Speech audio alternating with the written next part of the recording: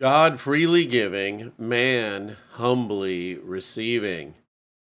He who did not spare his own son, but delivered him up for us all, how shall he not with him also freely give us all things?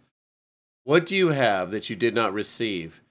Now, if you did indeed receive it, why do you glory as if you had not received it? It's from Romans 8 and 1 Corinthians chapter 4. Good morning. Good morning. Today's Friday, the 15th day of December. Currently 36 degrees and sunny here in Stockbridge, and we can expect sunny skies and a high of 58. And let's pray and we'll get into our lesson. Heavenly Father, we thank you for this day. We thank you for being our God, for loving us. And Lord, we just ask that you would accomplish your will on this earth as it is in heaven, Lord, that you would provide for us our daily needs, Lord, like you always do, so amazingly and abundantly. And Father, we do ask that you lead us not into temptation, Lord, but you deliver us from the hand of the evil one. Lord, help us to stand strong in you. Forgive us, Lord. Help us to forgive. And Lord, I do lift up Jill with cold and seems to be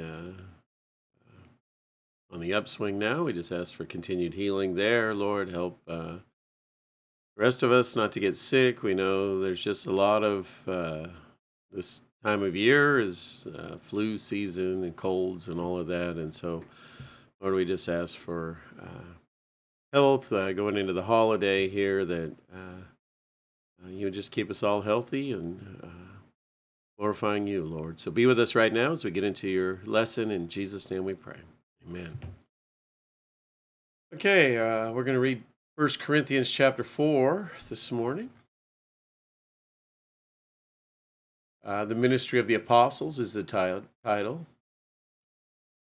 This is how one should regard us, as servants of Christ and stewards of the mysteries of God. Moreover, it is required of stewards that they be found faithful. But with me, it is a very small thing that I should be judged by you or by any human court. In fact, I do not even judge myself, for I am not aware of anything against myself, but I am not thereby acquitted. It is the Lord who judges me. Therefore, do not pronounce judgment before the Lord comes, who will bring to light the things now hidden in darkness and will disclose the purposes of the heart. Then each one will receive his commendation from God. I have applied all these things to myself and Apollos for your benefit, brothers, that you may learn by us not to go beyond what is written, that none of you may be puffed up in favor of one against another, or who sees anything different in you. What do you have that you did not receive? If then you received it, why do you boast as if you did not receive it? Already you have all you want. Already you have become rich. Without us you have become kings, and would that you did reign, so that we might share the rule with you.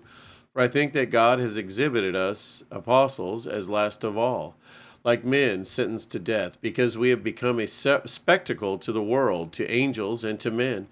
We are fools for Christ's sake, but you are wise in Christ. We are weak, but you are strong. You are held in honor, but we in disrepute. To the present hour we hunger and thirst. We are poorly dressed and buffeted and homeless, and we labor, working with our own hands. When reviled, we bless. When persecuted, we endure. When slandered, we entreat. We have become and are still like the scum of the world, the refuse of all things. I do not write these things to make you ashamed, but to admonish you as my beloved children. For though you have countless guides in Christ, you do not have many fathers. For I became your father in Christ Jesus through the gospel. I urge you then, be imitators of me. That is why I sent you, Timothy, my beloved and faithful child in the Lord, to remind you of my ways in Christ, as I teach them everywhere in every church. Some are arrogant, as though I were not coming to you, but I will come to you soon, if the Lord wills, and I will find out not the talk of these arrogant people, but their power. For the kingdom of God does not consist in talk, but in power. What do you wish? Shall I come to you with a rod, or with love in spirit, in the spirit of gentleness? God freely giving, man humbly receiving. The Lord rescues and transforms lives by his grace. This plan of God is established upon Jesus being given as a sacrifice for our sins. He who did not spare his own son, but delivered him up for us all, this gift of God's Son assures us that God will also give us with Christ everything we need. How shall he not with him also freely give us all things? God's giving is to be coupled with man's receiving.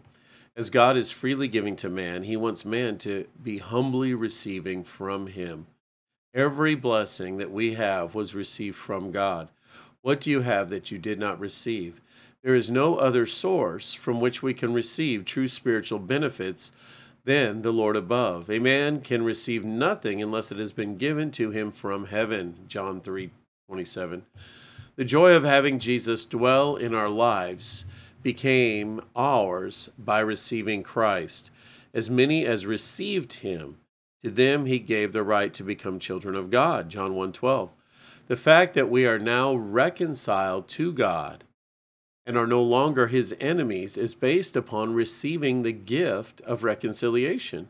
We also rejoice in God through our Lord Jesus Christ, through whom we have now received the reconciliation. Romans 5:11.